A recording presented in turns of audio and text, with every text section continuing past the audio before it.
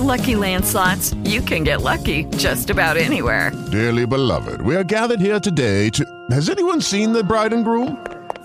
Sorry, we're here. We were getting lucky in the limo and we lost track of time. No, Lucky Land Casino, with cash prizes that add up quicker than a guest registry. In that case, I pronounce you lucky. Play for free at LuckyLandSlots.com. Daily bonuses are waiting. No purchase necessary. Void where prohibited by law. 18+. Terms and conditions apply. See website for details. Welcome to the Nerd Party. Let the filibustering begin. Welcome to Nerd Party.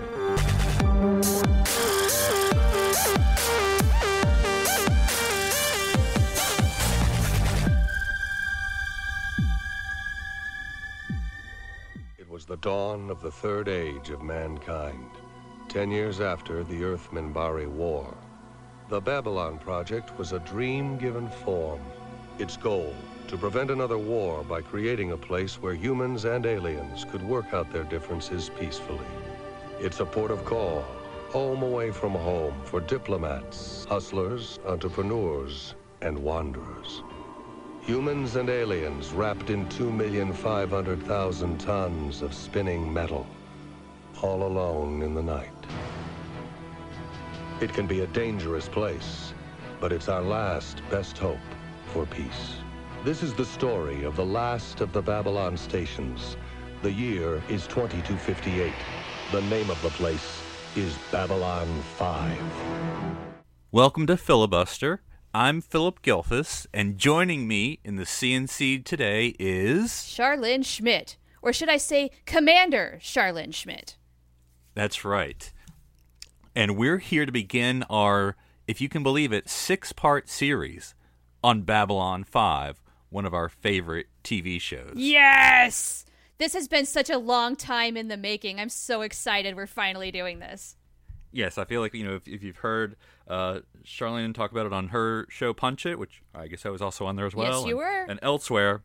Yes, we are looking forward to this. We're going to be tackling each of the 5 seasons of Babylon 5 by themselves. So this will be season 1, of course, that we're going to be doing today. And then we'll do a 6th episode that will tackle the television movies of Babylon 5 and maybe any concluding thoughts we have at the end of our journey into that dark night. Cool. So are you? What was it like? Getting back on Babylon 5, Char? It's been incredibly refreshing, and it's been a reminder of just how much I love this show, how incredibly good this show is. There are some incredible parallels between what happens on this show and what is happening in our real world. It seems all the more relevant. And as much as I enjoyed it back in the late 90s, when I first watched it, I'm getting a lot more out of it this time. In part just because of hindsight, I know what's going to happen and I can look for more minor details. But also just because there's a little bit of catharsis involved. That's where I'm at with it. How about you? Yes.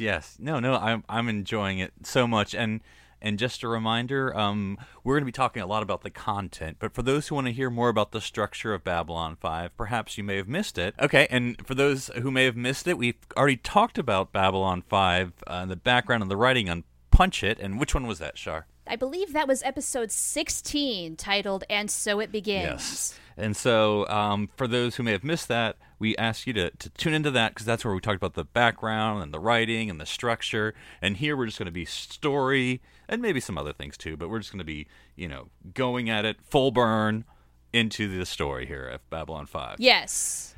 Yeah, so if you don't want spoilers, this is not the podcast for you because we are going to, season by season, break it down, spoil everything, discuss the freaking heck out of it. And boy, do we have a lot to cover. So why don't we dig right on in and get going with the pilot titled The Gathering. And just a reminder for folks, this is much like Babylon 5.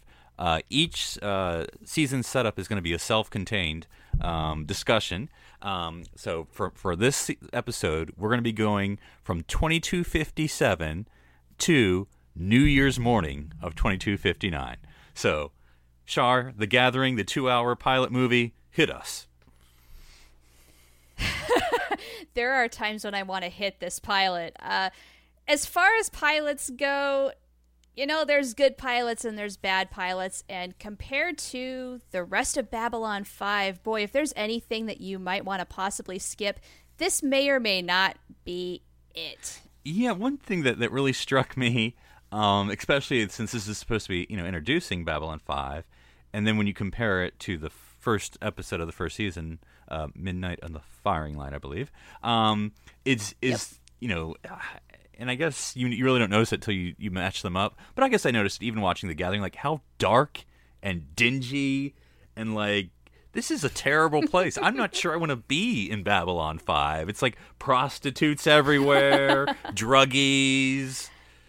It's not a great place. Yeah, I mean, it's basically like our real life now on Earth, but in 700 tons of spinning metal in space. I mean, it is in the future, and there are some things that are better about the future, but this is a more quote-unquote realistic future. It's not a utopia future, and so all of these things, these are not problems that are eradicated. They still exist. They're still prevalent. They are still problems. I guess humanity just has not figured it out on Babylon 5, and yes, it does have a little bit of a dirtier, maybe, I don't know, more... what do I want to say here? Just not as clean of a feel. It's not as streamlined. You know what I mean? And this is, of course, I always have to make Star Trek references. The thing I made in my notes is that this reminds me of Star Trek 5. It reminds me of Nimbus 3, the planet of galactic peace. Oh, God. No, it's not nearly that bad. Ew. You don't have three-breasted cat ladies dancing in the Zocalo. Well, I'm not sure that's true. I mean, if there were, Londo would know about it, first off. But, no, usually it's Centauri women. Sure. Okay, maybe there are. Maybe there are. I'll concede that. Right, and maybe even Jakar would find them as well. One thing, I mean, talking about aliens, one thing that I think The Gathering does start off with, and of course the whole series does, is all the aliens. Like, this isn't like, hey, we'll have 3 people with 4 heads, and then it's just humans. It's like, I mean, I don't know if you want to start doing the math, but it's probably 3/4 aliens in The Gathering and throughout. Like, just in the background I'm talking about. Yeah? Oh, yeah. Yeah, no, it's very much a portrayal that's not completely human-centric, even though many of our main characters are human. But there's a lot of accommodations that we notice. Like, for one thing, there's different atmospheres on Babylon 5, and in some cases, gravitational factors are changed by each section to accommodate the home worlds of these various aliens, which I think is really cool in realistic science fiction. We don't see that on Star Trek. Not really. Yeah, I mean, the alien sector is just, like I said, is just so really embracing the concept that these are alien. They're all humanoid, of course. Well, most of them are. We have some insects who... Yeah, not all of them. Yeah. If you want to get something, you want to go to the big insect. He's the guy. But... Yeah, he knows everybody. He knows that guy who can get any kind of contraband into Babylon 5. And then I guess this is also the introduction. I'm going to go ahead and throw this out, and I don't know if listeners will agree or disagree, and I suppose this is always a topic of debate with Babylon 5. I have zero problem with the CGI in Babylon 5. I mean, what do you feel? I think on first glance, yeah, it looks kind of bad. Especially in The Gathering, where it's not nearly as refined as, say, by the time you get to Season 2 Babylon 5, it is much more refined. It's a lot cleaner looking. It's a lot better. It's a lot more detailed, too. It comes a long way even in that short amount of time. Here, though, yeah, it's not great. They did the best that they could, and especially on such a freaking small budget that they had, they did amazing work. I am not going to criticize it. Is it up to the standards of, say, Star Trek or other science fiction movies and shows being produced at the time? No, probably not, but they didn't have the budget, not even close to these other shows. So they did a lot with very little, and they only get better. So if that's the one thing that stops you from watching Babylon 5 and keeping on going, try your best to ignore that and get invested in the story, because that eventually, I think, leaves you. You get used to it. Yes. And it does get better. Now, one of the things the pilot does is sort of introduce us to the fact that, I don't know if it's Lita or who's like, Babylon 5? Why the 5? Oh, right. Why Babylon 5? I think Delenn asks that right. question. And so, I forget, we get Jeff Sinclair or whoever's like, explains the Babylon history, that, of course, Babylons 1 through 3 were sabotaged, and Babylon 4 just disappeared. Yeah, like you do. But yeah, no big deal. No questioning about that. We just moved on and built a 5th one. Guys, should we? Yeah. And that's never going to be brought up again. They just threw, Babylon 5, they just throw these things out there and they never follow up. It's typical B5. Seriously. Now, we did say no spoilers, but this is season 1, so we can spoil things in season 1. I think one thing that did distract me in The Gathering, why is Morden in the CNC? Guys, Morden's in the CNC. What the hell? Why is Ivanova, not just in there with a pitchfork ready to storm him off? That seems so very wrong. Now, I guess we should touch on the characters we never see again. So there is Lieutenant Commander Takashima. Okay, yes, this is a big deal. Okay, yeah, Laurel Takashima. Okay, I'm just going to throw this out here. I am really glad they got rid of the actress, and eventually they brought in Claudia Christian instead to play Ivanova. These are different characters, by the way. Laurel Takashima was going to have a completely different story than Susan Ivanova does.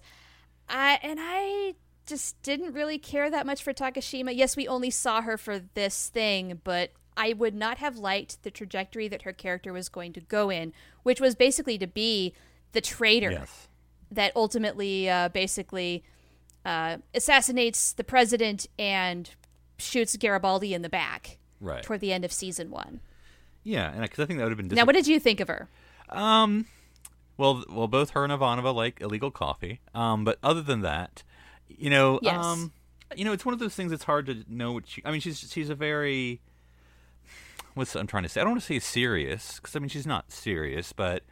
I don't know. She's not very loose, which is funny because, and we'll get to Ivanova in a couple minutes here, but I think even Ivanova, even though she can come across in uniform as serious, when she's out of uniform, she's fun. But with Takashima, totally. She seems like she's sort of not on the straight and narrow because no one on the command staff is, but I don't know. It just didn't seem like there's a lot of fun elements there. Maybe she had some wry humor, but yeah, I definitely don't know if I was someone I would want to watch for the next 5 years.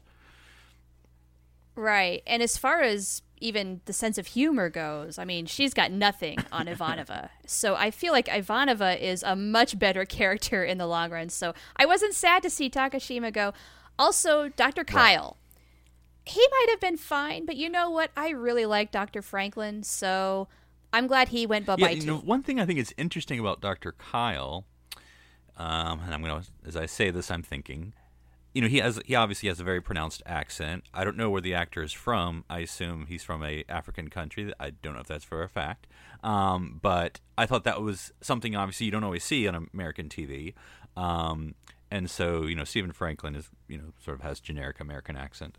And then I know Ivanova throws in some Russian, but not a lot really. And so I thought that was interesting to have a strong non-American cast member, and so I was kind of sad that kind of went away. And of course, he's older than Steven is, so that sort of would have been a different dynamic, because I think Dr. Kyle sort of would have been the older sage figure versus Franklin, who doesn't necessarily have things figured out quite yet. So I don't know. I could have kept him. Either way. Actually, yeah, you make some really good points. As far as representation on TV goes, Tristan and I were just talking in the last Punch It about how older actors are not well represented at all. And Dr. Kyle, he kind of fits that bill. He's a slightly older gentleman, and I do like I do like that you pointed out that he was not your typical American accent guy. Yeah. He came from somewhere else, and I don't know if that's the actor's natural accent or if he made that up. Either way, that was great. It really was. Yeah, and I think it does show that Earth is a little more global. Yeah. If that's a thing, you know what I mean? You know what I'm trying to say? And I think Babylon 5, I'm going to say it's 100%, but you do hear non-American humans in Babylon 5.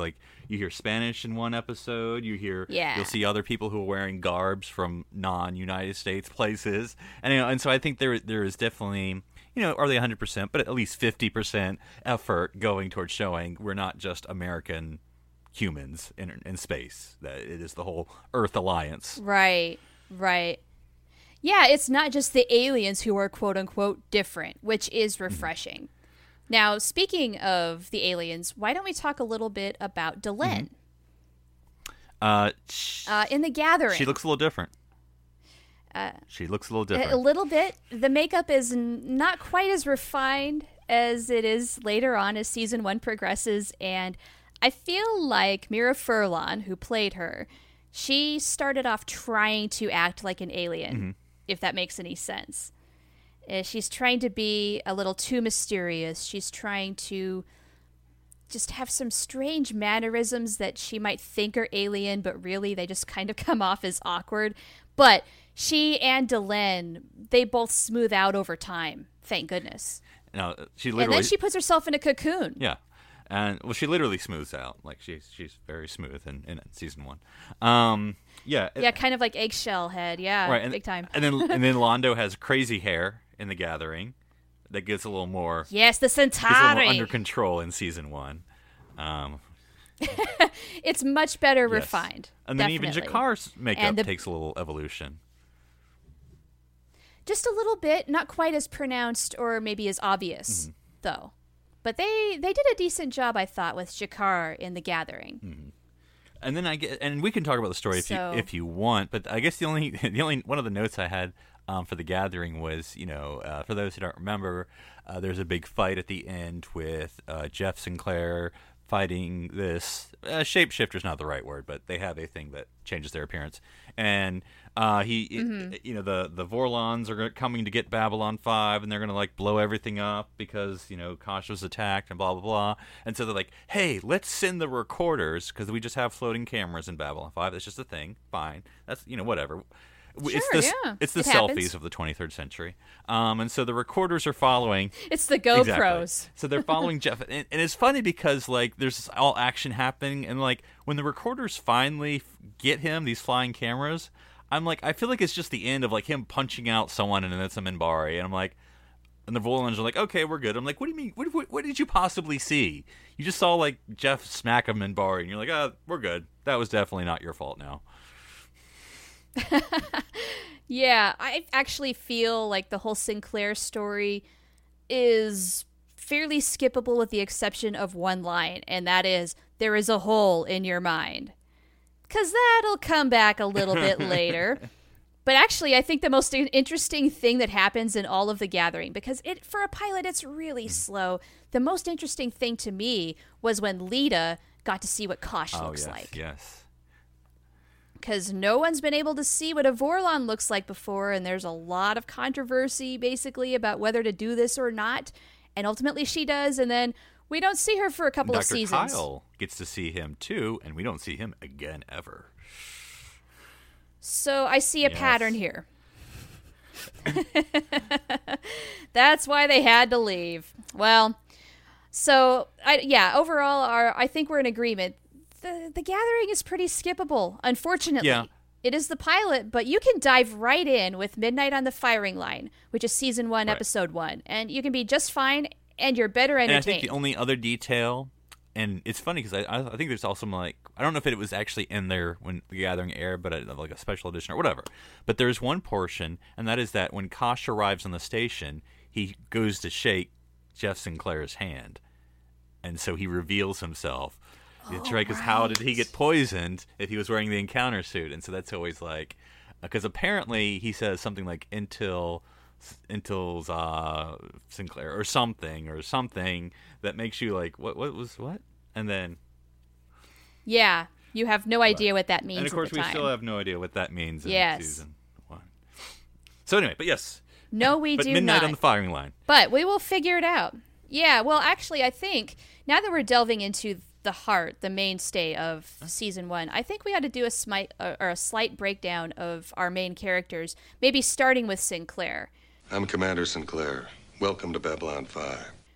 just so people, like, we can talk about what sense we get out of them, and that way we're setting up for when we do future episodes and we can talk about their arc, because Babylon 5 is awesome and everybody has their own little journey as they go through the bigger story. So let's talk about Sinclair, because there's quite a bit going on here. I mean, he is your kind of classic tortured war hero. He's given credit for helping win the Earth Minbari War, but he doesn't even have the luxury of knowing how it happened. Right.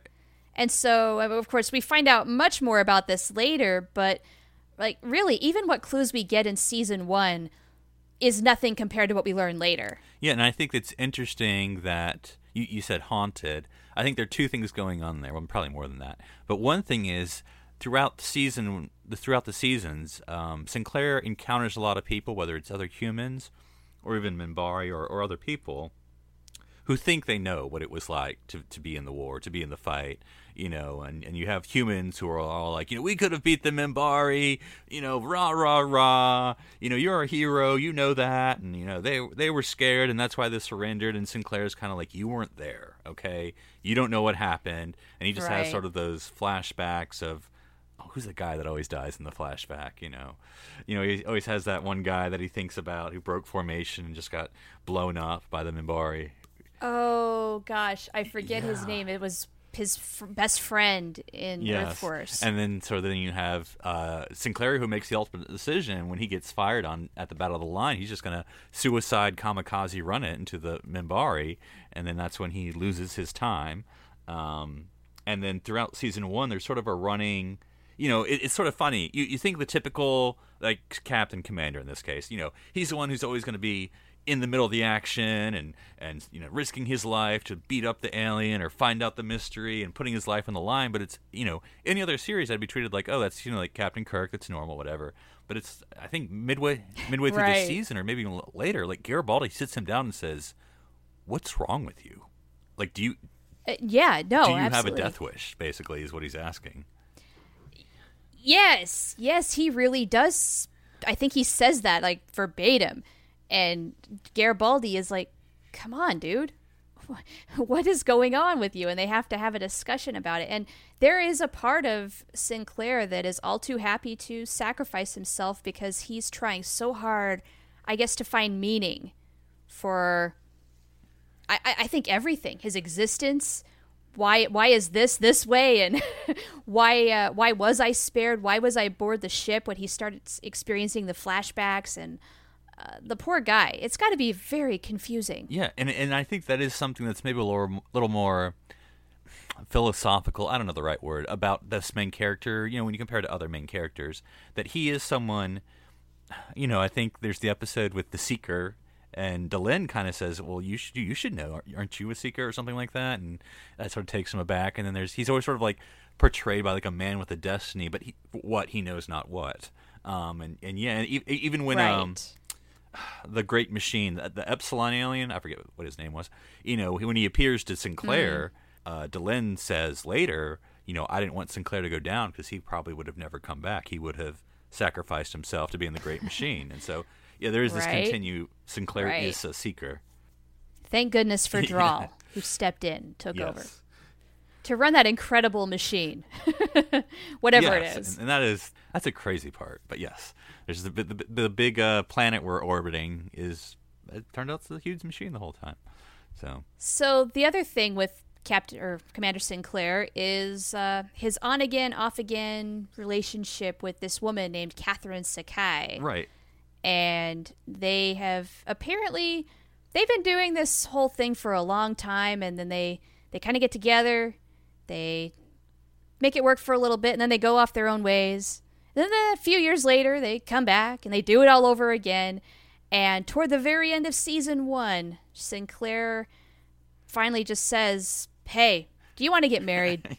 Now, we both have gone through the engagement process. How would you rate his engagement proposal on a scale of 1 to 10, Char?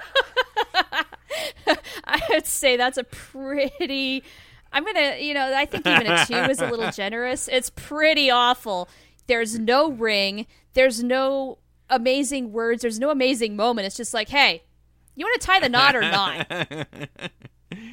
Yes, because I mean, from the guy's perspective, do you agree, or was this okay? I mean, for the relationship, maybe it was what it needed to be. I mean, you could maybe write it off like that. I mean, Sinclair does not strike me as the most romantic guy. And I think it's an interesting revelation to his character that, and I think you can see it with a lot of characters, whether it's on purpose or not, that they have this, Sinclair's a natural leader. He has all these strong qualities, but he's also a person. And so I think when you see, yeah, I know, and I see, we're all very different, of course, within our own relationships and our own house and all that stuff. And so you sort of get like what Sinclair at home is like, who's like awkward city, and they that him and Catherine do have this sort of weird, but it works for them relationship, and like they're almost arguing. Like they love to. I don't say they love to argue, but they sort of have that. That's how they talk to each other. But it makes sense for them. Yeah, that is their banter. That is just how they talk to each other. I agree. Like if you stepped into one of their conversations, you might think they're arguing or fighting, but no, that's just the way they are. Now, one thing that's kind of a recurring thing throughout all of season 1 is that we learn that Sinclair is a master at reading the fine print of regulations, and he uses that information to loophole his way out of just about anything he doesn't want to do. Like forgoing Ivanova from a brain scan. That was just one of several examples. He does this a lot. He's really good at it. He knows how to get through the legal mumble jumble. Like with the Union episode when I forget the name of the act, but whatever. When he gets like the orders from Earth, and he's like, okay, well, let's read what it says, and he knows how to act in his parameters there. Yeah, no, that's a great example. That whole episode resolves because Sinclair reads the fine print and finds a way out of the situation. So it's not where you have one option or two. No, actually, you take the other road, and there's three. And I think that's the unique position of Sinclair. I mean, he's the commander of Babylon 5. He's the chief diplomat. He represents Earth on the Babylon Council. But he's like in charge of all these like real stuff that you normally wouldn't see on a series. Like he's in charge of the budget.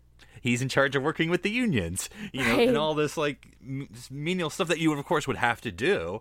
Like he's bureaucrat, he's officer, he's all these things, and I think that's always interesting.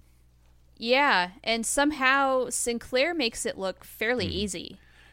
Well, I was just going to say that with Sinclair, of course, there's always the thing of on the Battle of the Line. We find out, of course, that the Minbari took him aboard and scanned him in front of the Grey Council with the Triluminary or whatever we're calling that thing. And of course, Delenn was there, and then it's as we learn. So it's interesting, whether I know the answer because I've seen the series, but like when that light lights up for him, we're never told what that means quite yet. Right. Yeah, we've got to go a little bit further until we get a lot more information. Well, why don't we move on from Sinclair, unless you have any other thoughts, and talk about the next in command. One of my favorite people in the whole freaking world, Susan Mother Effin' Ivanova. I'd like you to take the time to learn the Babylon 5 mantra. Ivanova is always right. I will listen to Ivanova. I will not ignore Ivanova's recommendations. Ivanova is God. And if this ever happens again, Ivanova will personally rip your lungs out. Babylon control out. Just kidding about that God part. No offense. Okay, well, what can I mean, what do I say about such an incredible character? She's got such great wit. She likes coffee. I mean, she cleans up well when she's off duty. I mean, she always looks really nice. Yeah, and that was one thing. I wrote that note down. I felt like, okay, I don't want to be like typical like stupid guy, but I'm like, I just want to point out the fact that I mean, someone who comes across, as I'm Russian and I'm in charge, and you're like, oh, what, but like, and she's off duty and she's as feminine as any woman could be, and she is able to do both these things, and she does them both great. Yeah. So. She does. She literally lets her hair down, and she's a lot of fun. Like in the episode in the episode of Parliament of Dreams, where Londo is just drunk off his you-know-what. She is one of the few people at that table who's really actually enjoying herself. She's kind of laughing along, having a good time. That's me. That is Susan Ivanova, and I relate a lot to her. She's like the amped up version that I would like to be of myself. Just because she's smarter than me, she's wittier than me. She has such great lines in this series. Like, one of the very first things she says is one of my favorite quotes, and it's, "I'm in the middle of 15 things, all of them annoying." Can I just be her? Because that, well, I get it. I think you would do just as well in the bar fight. Ooh, well, thank you. That is a huge compliment. I don't know. We would see. And I also love this season 1 version where the word boom happens multiple times out of Ivanova's mouth. There's always a boom. Her usage of it is yeah. Boom. Sooner or later. Boom. Yes. So it's things like that that really make me appreciate Ivanova, aside from the fact that, yes, she is a very strong character. And she does have she does have this depth to her, too. I mean, we learn that she is Jewish. We learn that, the way she had to process her father's death was somewhat unique. She put it off, and then Uncle Yosel came out and finally convinced her to go through the ritual to actually kind of put her grieving to rest and actually deal with it, because she didn't until then. And of course, I have to point out, of course, that the rabbi was played by Worf's adopted father. Yeah. Actually, there's several Star Jeffrey Trek Combs, people whom we... Jeffrey Combs is in freaking Babylon 5. He's not just everywhere in Star Trek. But also we have Walter Koenig as Bester, who is the evil Psychor guy. And I could not help but notice that Adam Nimoy directed an episode, maybe more, of Babylon 5. So how about that? And there's actually another Star Trek guy. I don't know his name. He's from Star Trek 2. He plays Khan's second or assistant. Yoakim. Yes, and he's also... Is that how you say that? Yeah, I always forget. He's in that one where they're steal Sinclair. Yes. Yes, you're right. I recognized his face, and I do not remember the actor's name, but he is in there too, and we're going to see a lot more as we keep going. Now, here's a question, and I noticed it, and I think I knew this in the back of my head, but you're watching, and so Susan wears one earring. Do you know any backstory about that, or is that just? I think that is something we learn a little bit later on, the details of which I do not remember, to be completely honest. So let's address that once we learn, or in my case, relearn.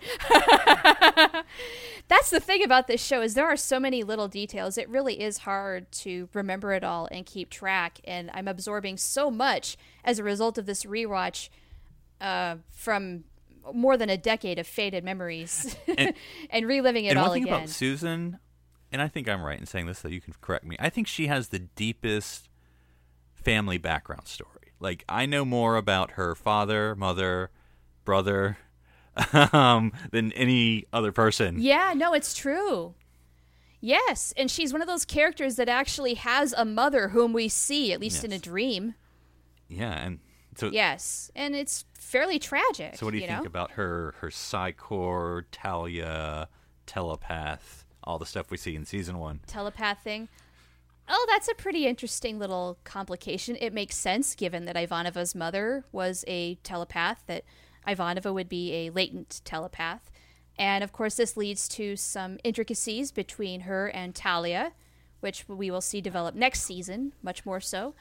Because this season, so far, all we really had was Ivanova was a little bit of a jerk to Talia and then later apologized. And they had a drink together. I thought there were two interesting parts of Talia. One, there was the episode where they basically played battling mothers with the young telepath. And so that put them in a very interesting dynamic, because even though they were being somewhat antagonistic, they were still together, sort of like bickering parents. Right. And then... you had, speaking of Jeffrey Combs, I know his character had a name, I don't know what it is, but Jeffrey Combs was playing a telepath. When he was mentioned Talia, he's like, "Oh, I'm sorry, there was such a strong reaction when I mentioned Talia's name. I didn't mean to." Right. So obviously something's already going on between these two, and that only develops further. We mentioned what that is in our other podcast with Punch It, in our other discussion, rather. So if you want to know what it is, there it is, but... For the meantime, we don't know where that leads yet, allegedly. Okay. And then the third member of the, if you want to call it a triumvirate, yeah, you could, is Mr. Garibaldi. Oh, Mr. Garibaldi. All right, yes, okay. Michael Garibaldi. Now, this is a character who I feel is one of the most complex, maybe behind Ivanova, as far as what we learn about them in Season 1. We learn that he has quite the backstory with addiction, especially to alcohol. He's not done terribly well with a lot of his jobs in the past. Usually he manages to screw things up and then has to go on to the next thing. And he's on Babylon 5 because of Sinclair, and those two have a pretty solid relationship. Right, yeah. So what do you think about Michael Garibaldi? Well, there's his second favorite thing in the universe. And I guess we've never really told his first favorite thing in the universe. We can guess. Yeah, it involves being in a turbo lift with Talia, I think. But anyway, I think in his dreams it does. Yeah, because he's such the blue collar kind of character. I don't like. Again, I hate to use Star Trek. Miles O'Brien would be my third, but no. But he's sort of like your ordinary man, your regular man. Even though we're in space, it's the future.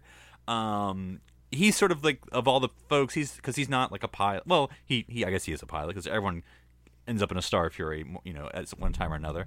But anyway, he's sort of the grunt. He's come up the hard way. He's not an officer, I guess, in the strictest sense. Like, we're never really explained how he joined Earth Force. I almost feel like he's like a contractor. He's not. But I almost feel like it's one of those, like, you feel like he would be enlisted if such a thing is. No one knows how it works. But he's the chief of security, obviously. And that one of the things I think is most interesting is his relationships with the two aliens, Londo and Jakar. We don't see a lot with him and Jakar. There's a little bit. We don't see a lot. But him and Londo have this really interesting friendship, may or may not be the word, but bond of helping each other out. It's something. One's down and one's up, because one's always down and one's always up. But yeah. Yeah, and they do too. I mean, there is I forget which episode now. It's the one where Londo sits next to Garibaldi. Garibaldi is just sulking. He's nursing a water at this point, and Londo cheers him up and said, "You looked like you needed a friend, Mr. Garibaldi." And that is their relationship. Whatever it is, it can't be that bad. That's right. I think that's actually the one where the Mars revolution happens and he can't get in contact with Lise. Yes, you are correct. Yes. Thank you. Yes. And so... Yeah, there's the other part of Garibaldi's past, is he lived on Mars for a while, met this woman named Lise, and come to find out, turns out that she's okay after some Mars revolution stuff happening, but she's married and is expecting a baby. Yeah. And I think that's the most twisting the knife for Garibaldi, because you have this whole episode, he brings up this thing, and he's like, and then he finally gets to her, he's like, I've been thinking everything, it's a mistake, I love you, we should get back together, and she's like, I'm married. He's like, that's great. Yep. Transmission has been troubled. Congratulations. I'm in a tunnel. And so, no happy endings for Michael Garibaldi. Certainly not with this season. Yes, no. and how's, and I think it's interesting, kind of the characters that, I don't want to say their background, but like, I think part of his team, like you have Officer Welch. Is his name Lou, or am I making that up? But anyway, who I think is one of his security people, who is very interesting, very loyalty to Garibaldi, because things are go around, and Welch is like, I think I should tell the chief about this. I think when they had the guy sniffing around about Sinclair, who ended up being like the colonel. But then of course, and I don't even remember his name. You have his second in command, who ends up shooting him in the back. Yeah, like a literal backstabber. What a jerk. And how'd you like the drip drop throughout the season 1 of people saying, hey, watch your back, Michael. Right? Yeah, apparently Garibaldi didn't cling on to that, but it was certainly there, some foreshadowing. All right, our next human, I mean, there's more, but the next human in sort of the command team is Dr. Franklin, who doesn't come up till the second episode, and I'd say he doesn't really get a lot of love in the first season, but what did you think of Dr. Franklin? He's likable for the most part. He is sort of like he's a more likable version of early Dr. Bashir from DS9. He's eager. He wants to help. Like, he does his clinic in Gray Sector for people who can't afford treatment and med lab. Isn't that hilarious that there's still insurance in the 23rd century? That's so sickening, isn't it? God. I really, of all things, I wish we could just have affordable health care for everybody. Darn it. Why is this so hard? But apparently, like, it's really hard. Had no idea how hard it was. Anyway, yeah, Franklin doesn't get a whole lot of love. The big episode that he got was Believers, where medical ethics and religion clash, and he really wants to save this boy with a treatment that would really, in the end, be no real big deal, except to this alien race. If he is operated on, if he's cut open, his soul escapes, and he is basically as dead as a doornail to them. And that is essentially what happens. You know? So the poor kid had no chance no matter what Franklin did. And so I feel like that was a good episode of growth for him, because I think the next time he faces a situation like this, he's going to take a step back. He's not going to be quite so eager. He's not going to be quite so steadfast to his code of rules.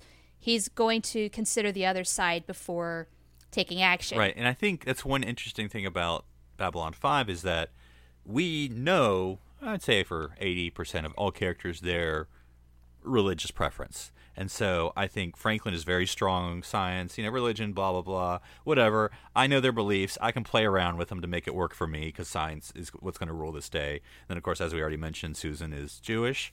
And I don't know how to describe how Jewish she is, and I wouldn't try to describe it, other than she's more than just culturally Jewish, but, because she says, she's more Russian than Jewish. She says... That's how I would describe her. Because I think she says to the rabbi or someone like, I haven't stopped being Jewish or whatever. And then, of course, we have Sinclair. Not necessarily that he's overtly religious, but we certainly hear he was raised by the Jesuits, and so he certainly has a scholarly Catholic background somehow. Mm-hmm. So let's move on to some aliens. Yes, let's talk aliens. How about the Minbari? Because they float in and out of this season without revealing a whole heck of a lot about themselves. They're mysterious in general, and I think that suits Delenn to a T. Yeah, because I feel like the Vorlons, even as mysterious as they are, I think the Minbari, and specifically Delenn, but are like, we know they know something and they're not telling us. The Vorlons just don't say anything, and that's it. But the Minbari are here, and they're like, yeah, we're hiding this from you. That's kind of the difference, is the Vorlons don't really say anything, so we have no idea with them. With the Minbari, we do, and that makes all the difference. And so little things squeak out, like that Delenn was a part of the religious caste, or is. Well, was. She gets kind of casted out, if you will, with the Grey Council, that is. I am Grey. I stand between the candle and the star. We are Grey. We stand between the darkness and the light. When she refuses to come aboard, because she eventually builds that chrysalis, which is going to have some ramifications down the line. But yeah, the Minbari culture, very interesting, because there's a lot of, I would say, anger between the religious caste and the warrior caste. Those are our two primary castes in Minbari culture, about the Battle of the Line. Now, this was 10 years ago, and people are still steamed about it, because the Minbari surrendered at the behest of the religious caste, and nobody but the Grey Council really knows why. Right. And I think that it's sort of the interesting plot as things go on, as Sinclair's trying to figure out why he has a hole in his mind, and he shares it with Garibaldi, and they start to investigate. And then you have when he's captured and his brain gets whatever. But we also find out from Delenn, so she is a member of the Grey Council, but she's chosen to be a quote-unquote ambassador on Babylon 5 just to watch things, maybe watch Sinclair, I don't know, maybe watch humans. And then you even have Lanier, when he arrives, he's like, oh, Ceti Delenn, and she's like, do not call me that. It's just Delenn. Chill. Yep. Right. And they just really honestly cannot believe that somebody of her stature wants to be on Babylon 5. Why would you want to be in this dump when you could be an elite member of the Grey Council at the highest level of your species? And it is interesting that we learn that the Minbaris have caste, and inside the caste they have clans. And so, like this, I can't remember. There's that warrior caste clan that's like just crazy. The ones that were hiding Deathwalker and all that. Oh, right. I think Lanier says what clan he's from. Third Fate of Judomo. There you go. That's the one I remember. And so, but I think with Delynn and with the Minbari in general, you get the sense, whether it's her magic rings or whatever, that they are very powerful, but they are choosing not to use it at this particular time. Yes, things are done very much on kind of a need to know / need to use basis in the Minbari culture. And so that, I think, is in part why the chrysalis toward the end of season 1 is such a big deal. And I think she's also, and I think it's fair to use this word, manipulative, because... Yes, I think that's fair. I'm trying to think of the way she kind of drip drops things to Sinclair and the other folks. Like, she definitely has an agenda. It's the prophecy. She's talking about. She believes, and we don't know what the prophecy is, but we know that there's a prophecy out there that she believes in. The other Minbari are kind of like, well, it says a lot of things. And she's like, no, I want to see what's going to happen, and I'm going to stay here. And the fact that she gets offered to be the leader of the Great Council, and she's like, no thanks, I don't want to be in a ship my whole life. Yeah. And you're right, especially with Sinclair, she is manipulative, because she could just sit him down and tell him the whole story and really help Sinclair kind of maybe close some of the chapters, like the gaps in his brain and in his life, and help him maybe move on. But she doesn't. Well, she does, but he's a little too late. But she doesn't. And that, sort of in a nutshell, is Delynn in the first season. And we're going to see her operate more in this fashion just as the seasons go on, more and more. I mean, this, I think, is just the way that she is, but it also has a lot to do with just the fact that she is a Minbari. Right. And then just for a few seconds, Lanier. I like that he's this, a very soft-spoken student of history, very, very religious, very devout. But then he kicks butt in the bar fight, when he's with Londo. So it's like, don't mess with Lanier. Yeah, lest we forget, Minbari are pretty physically strong and robust. Yeah. And so... Yeah, you do not want to mess with them. I like that he got a little love that episode, because we didn't really get a lot of Lanier, but Londo befriended him for a second, and then we got a little Lanier love there. Yes, and showed him some of the less savory parts of Babylon 5. If this has any alcohol in it, we get in a homicidal rage. And no, alcohol. All right, so let's move on to our so good. What an odd pairing, those two. I know. I think they just throw the dartboard sometimes with these episodes. So speaking of Londo Malari. Yeah, let's talk about Londo. He, season 1 Londo really is pretty fun. Yeah, and he is kind of like the drunk uncle who will take you to the strip club, gambling, whatever you want. Right. He will befriend you, especially if you'll buy him a drink. And he's your friend for life. Pretty much. Get him some chips. It's very interesting that, because also I think he's lives in the Madman universe of Babylon 5, because he's drinking the entire time, every scene. He's in, I think, the briefing room in one episode where he's with Sinclair and Ivanova, and he's got a martini glass in his hand. The dude does not stop. And they're conducting business. He's like, water, blah, never touch the stuff. Also, that's right. We get to see a lot of Londo this season. Yes, we learn a bit about his anatomy. We know that there are 6. You can guess what 6 are. Did you not think the statue? Anyway, but I. It is anatomically correct. But I think the thing about Londo, of course, I don't want to say sad figure. I mean, kind of, he is a sad figure. I'll say that, because he's sort of longing. He realizes that the Centauri Republic, which was once great and controlled everything in the name of the Centauri, would throw fear in everyone, is now capitulates left and right, and they don't fight any battles anymore. Then Arn want to take some space, whether it's Ragesh or a quadrant or whatever. They're like, fine, and so but he has to be the ambassador for that sad race, once former great race, and he's sad about it, and he doesn't like it, but he's also the strong conservative, little c conservative traditionalist about what could have been, what was, and what I want that back. Yes, yeah, that is it. He wants to make Centauri great again. Loves the history of his people. Yeah, make Centauri great again. Oh, boy. But it's kind of true. I mean, he longs for the good old days, where everything was better in the past, and he wants to see his people rise to that level again. But and it's interesting because he has his episode where he falls in love, and where you would... that's where you think that would challenge, because there's some... I don't think they have cast, but they have appearances, is what they call it, I guess, in Centauri, and that everyone has their station, might be the right word, and that she is, of course, of lower station, and he's of higher station, and then because you can trace her family, and blah, blah, blah, blah.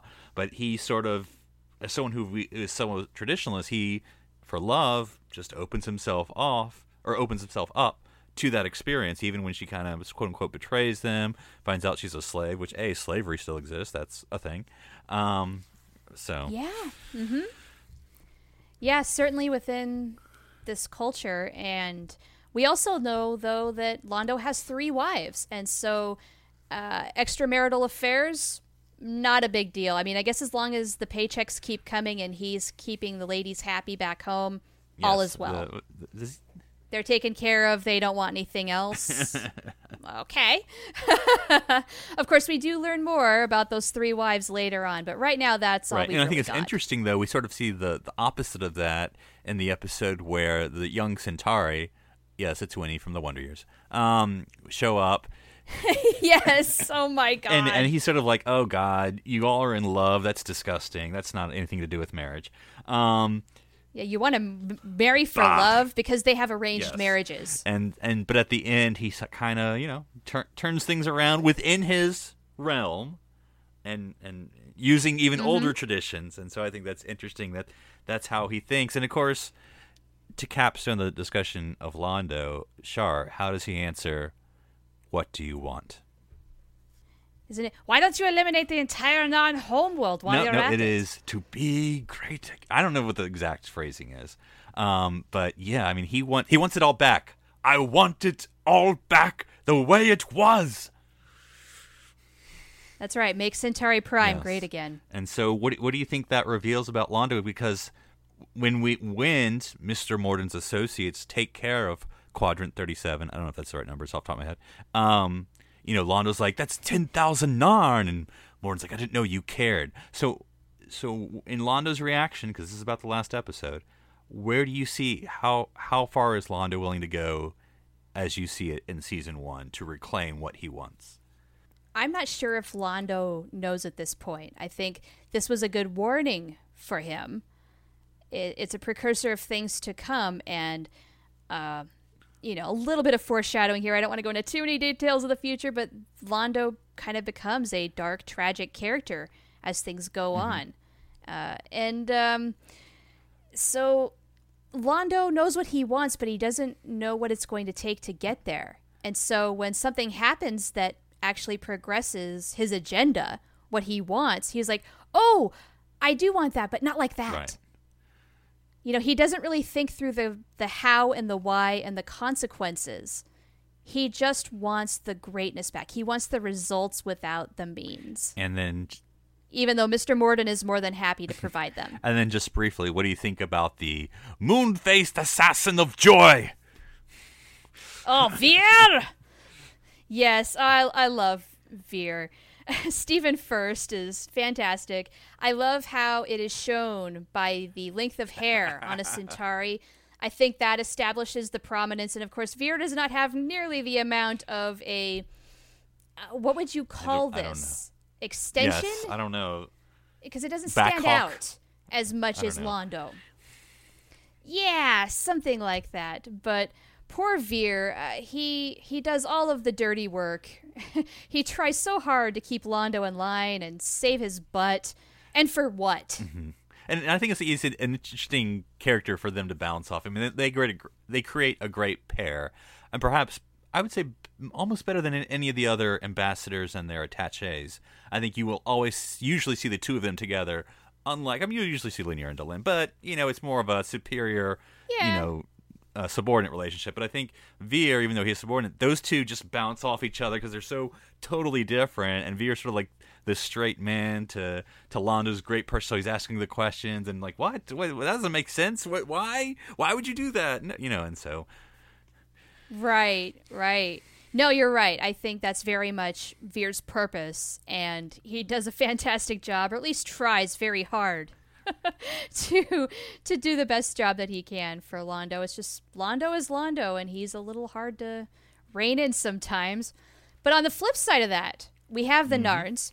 We ought to talk a bit about G'Kar, and then later on his assistant, Natoth. Right. We're not going to talk about the one that died in the turbolift accident.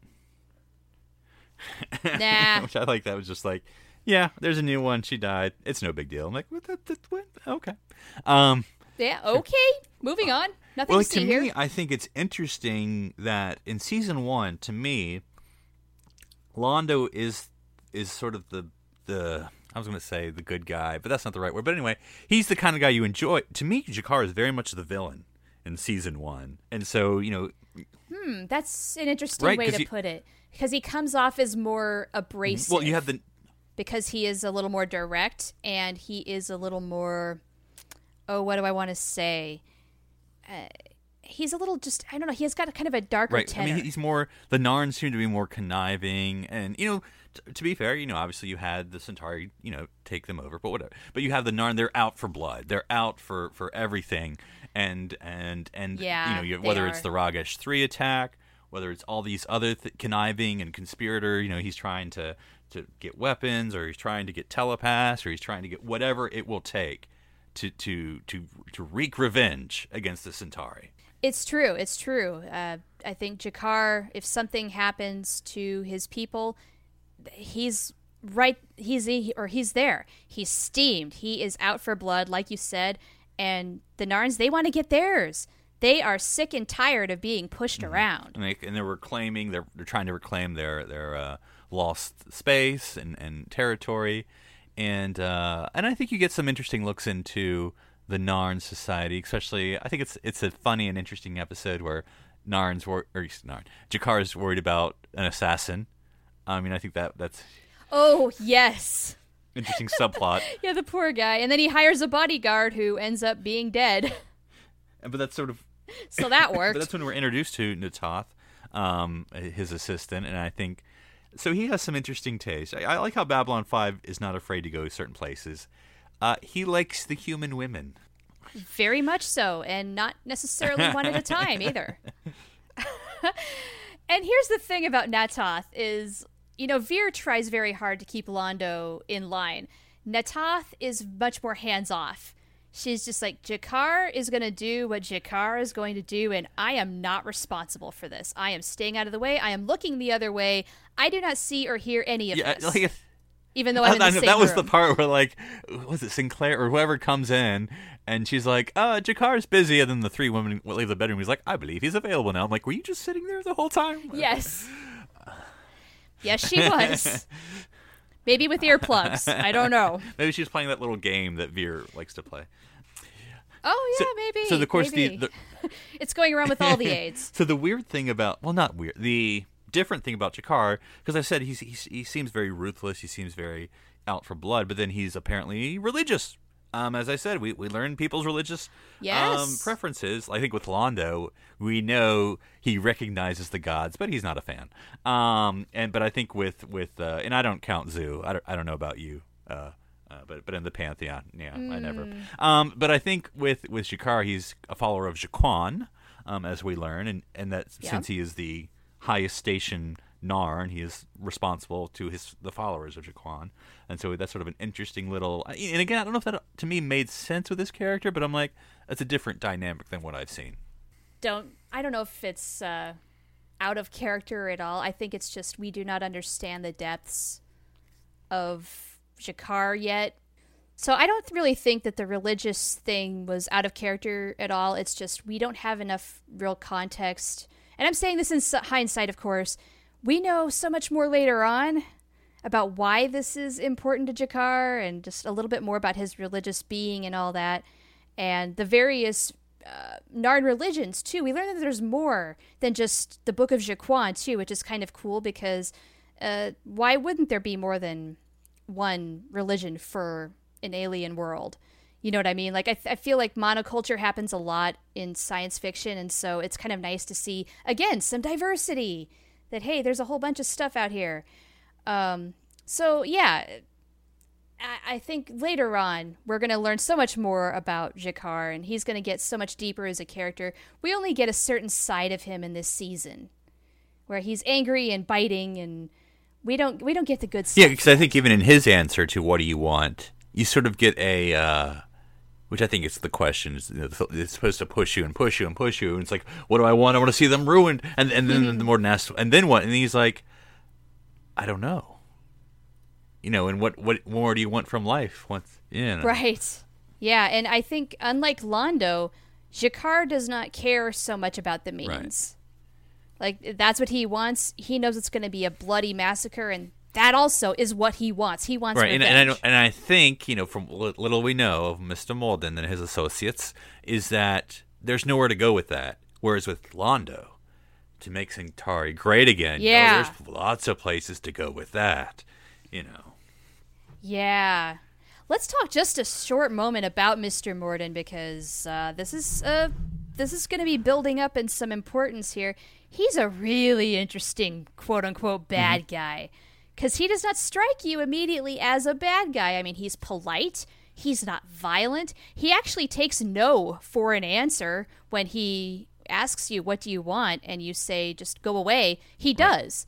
But you also get that sense, though, that he is up to no good for very good reason. And we're just starting to learn why. That he has invisible aliens that surround him.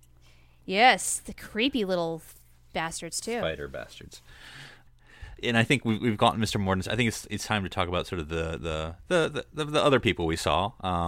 So we talked about it a little bit. Anything else you want to say about Talia Winters, our resident telepath? And I think it's the whole concept of telepaths, that they're not part of the military, but they're civilian contractors assigned. Like, I guess every station has a telepath, and they have certain things that they're supposed to do as part of their assignment, but they can make money on the side, I guess, basically, and sort of do contract work there too.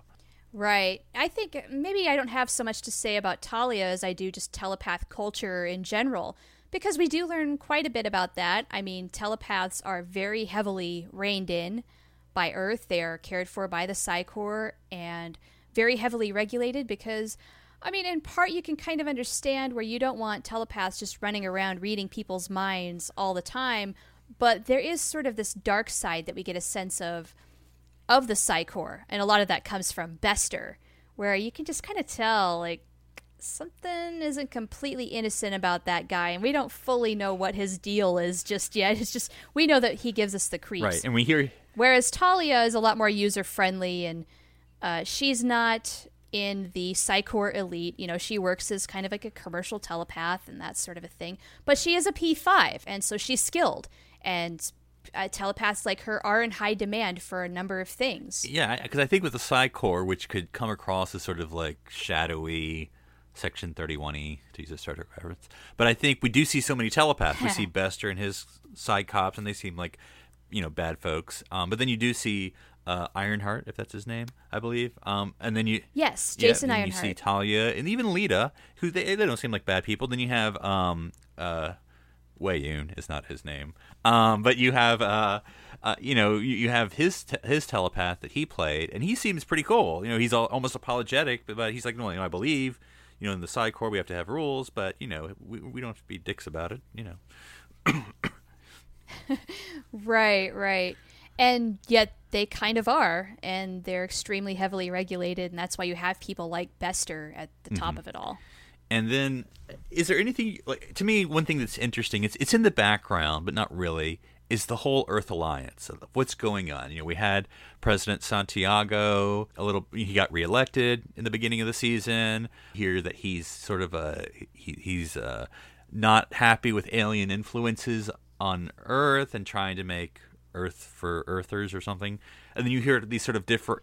It's Earth first. Where have we heard that before? And you have the Home Guard. In another fashion. fashion. The Home Guard, which is sort of like I don't call it a terrorist cell, but it's very fervent people who believe in Earth first philosophies.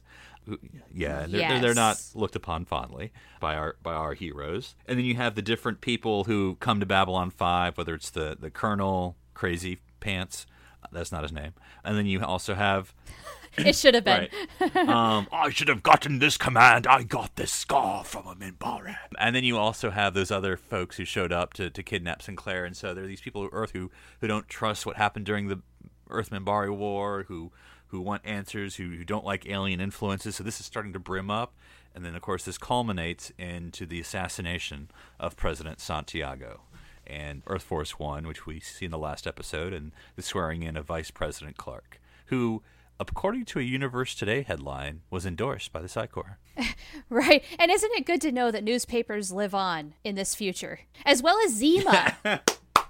Did you notice that? Did you catch the Zima? And that was not a paid advertisement. That was just, they picked it and said, okay, we're going to put Zima on here. And, of course, Zima, as far as I know, is now defunct. So, okay. It's retro. Maybe it makes a comeback. So, yeah, as far as the Earth Force or the Earth Alliance type of stuff goes along, it feels like brewing tension. Things they're not calm. They're not at rest. Things are brewing. They're not quite at the action state just yet. Things don't really seem to be turned upside down until President Santiago's his assassination. But there's definitely people on Earth who've probably never left Earth, never interacted with an alien, and therefore, people fear the unknown. And so the fact that there are all these alien cultures out there, they fear the influence. Like, what will become of Earth if we're suddenly meddled with all these other cultures? What's going to happen with that? And we see that happening just in our own world. And so there's a lot of great parallels there to make. And so it is kind of interesting that humans are still going to be humans in the future, trying to protect their own selfish interests and fearing the unknown, and who knows what they're going to do about it. And I do love, like you said, the little touches like Universe Today, which obviously will play on USA Today. But it's funny to read those headlines, even though they're all background or even foreground, technically, I suppose. To read those headlines because sometimes they'll be throwbacks to other episodes, and it's you want to pay attention whenever you see a newspaper because they're throwing you a bone, something you want to. It's I just like the references, and of course you have ISN, the Interstellar News Network, I believe. Yes. So that's interesting that media survives. And, of course, you have the ISN reporter who actually makes more than one appearance in Season 1. Yes. Does a horrible job trying to get the real story of Babylon 5 and maybe put some of the Earthers to rest. Because, in a way, I can't completely blame people for having some distrust. Because the Earth Minbari War did end very strangely. Nobody really knows what's going on here, and they don't really, I think as a result, trust anybody. It's like a blanket thing. Oh, you're an alien? What are you going to do to us? And, the meanwhile, everybody who's out there who are working on Babylon 5, they see a completely different side of it that nobody else is getting. And so, that whole thing with the reporter, though, I mean, she did some really bad journalism, I've got to say. I mean, I've worked in media before. She's not a good reporter. Yeah, and to me, it's interesting where you have Earth Dome or Earth Gov or all the references, and that Sinclair has to answer, I mean, I guess ultimately to the president, but that, like, senators are, like, his line of communication, and so, like, how the Earth Alliance Senate works is sort of interesting, but that's always who he seems to have to talk to or get chewed out by or something like that. So I feel like we're kind of in the lightning round here for Season 1. So is there anything, we'll take quick turns here until we run out or the time, the bell rings. Anything else, what aspect of Season 1 you wanted to talk about? We could talk about little things in every little episode. I mean, there's quite a few things where they stand on their own and yet they're still building this arc. But I really want to focus toward the end, leading up to the finale, Chrysalis. leading up to the finale, Chrysalis, where everything gets turned upside down. All the tables get turned over. Nothing is the same anymore. Holy freaking wow. You already mentioned the assassination of President Santiago. President Clark takes the oath. Delenn puts herself in this cocoon. We don't know why exactly and what is going to be happening there.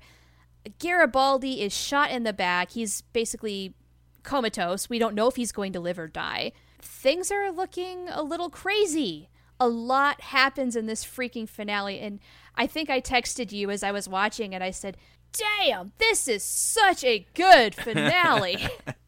Yeah, because you have these mix of things, because with Babylon 5, they want you to feel like the timeline. And so this, of course, when does the finale happen? Of course, on New Year's Eve. When else would it happen? And so you have the end of 2258. As we're closing the story of the year, we're closing the story of the season. And we get the random good news. Like we said, we get the engagement of Sakai and Sinclair, which seems to be this happy moment. Though then you automatically know something before everything hits the fan. You automatically know this is doomed, right? You get the mysterious shadowed vessel, whatever, that attack the Quadrant, Mr. Morden's associates. Jakar is sort of like, there's a new race, and he disappears to go in search of them. Yeah, I forgot. Yeah, Jakar just runs off. We don't know really to do what. And then you have we don't know what question that Delenn had linear posed to Kosh. But when she goes to appear to him, and because apparently the answer is yes, I believe, she goes, and actually before she leaves, Kosh reveals himself to her. Of course, we don't see it. No, of course not. We're not so privileged. Apparently that answers a question, and so then she promises Sinclair to reveal everything, but of course he's too late. And then he forgets. He's too caught up, and then he doesn't remember until it's too late. And then, to me, in this episode and every episode of Babylon 5, I don't know if this strikes you. To me, the way Babylon 5 episodes go, there's always like 3 endings. Well, they can end an episode to me there, but they always have like 2 or 3 scenes after sort of like they're done with the plot. And it always adds so much. It's not a bad thing, but there's times, because, I'm watching it on DVD, there's no commercials or anything, so I don't really know when it's going to end. But it's all like it cuts, and you're like, oh, this could be the credits. Like, oh, there's another scene. Oh, there's another scene. Okay. So it's almost like, to me, almost every episode almost has an epilogue to it. And so, like, where you have all these things that happen in Chrysalis, but then you sort of have, Jeff with Catherine. And nothing's the same anymore. And you just have all these things, and then you get the scene with Natoth getting Jakar's message, and all this just happening on this New Year's morning.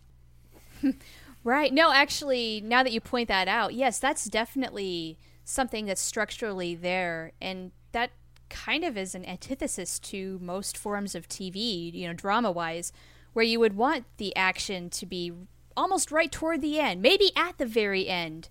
And then, usually that's how it happens. It wraps up, and then maybe you have a little bit of a coda to have, a little bit of a cool down. But you're right, we just kind of keep going from there. We wrap some things up, but there's still a lot more unanswered questions than there are answered questions. And so we're just going to keep right on going with this.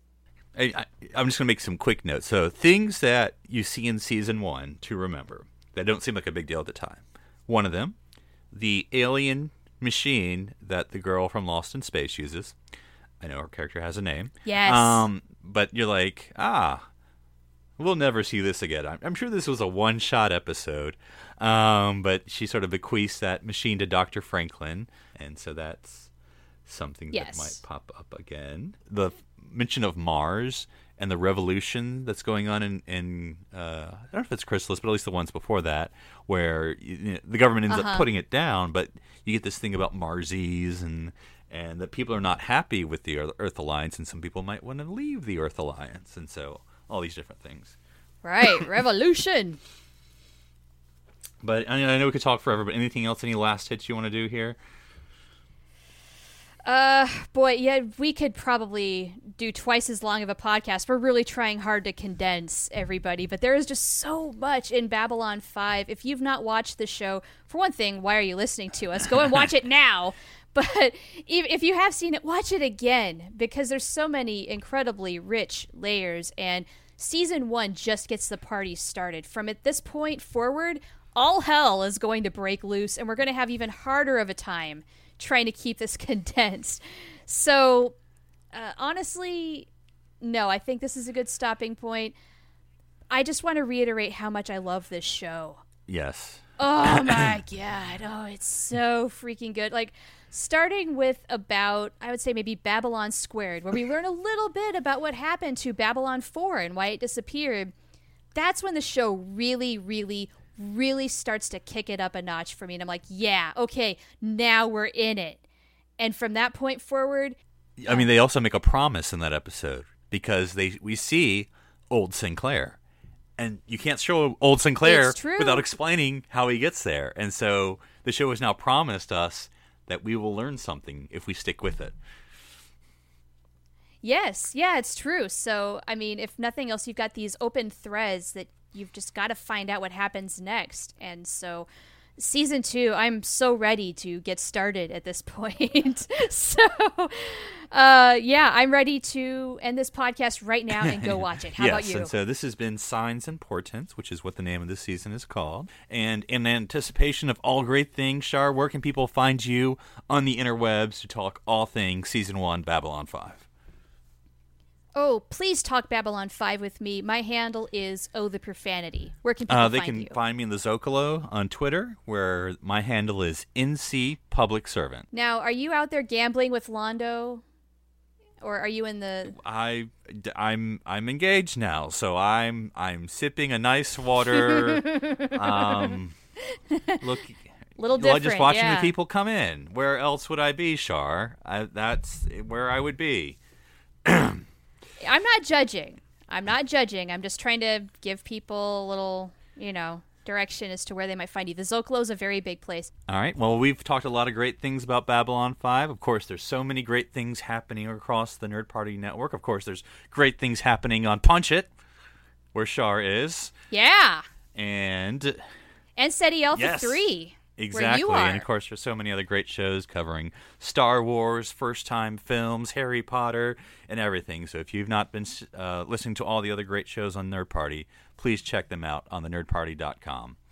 And until then, I guess... All right, activate the jump gate. No boom today, boom tomorrow. There's always a boom tomorrow. Join the revolution. Join the Nerd Party. Welcome to Nerd Party.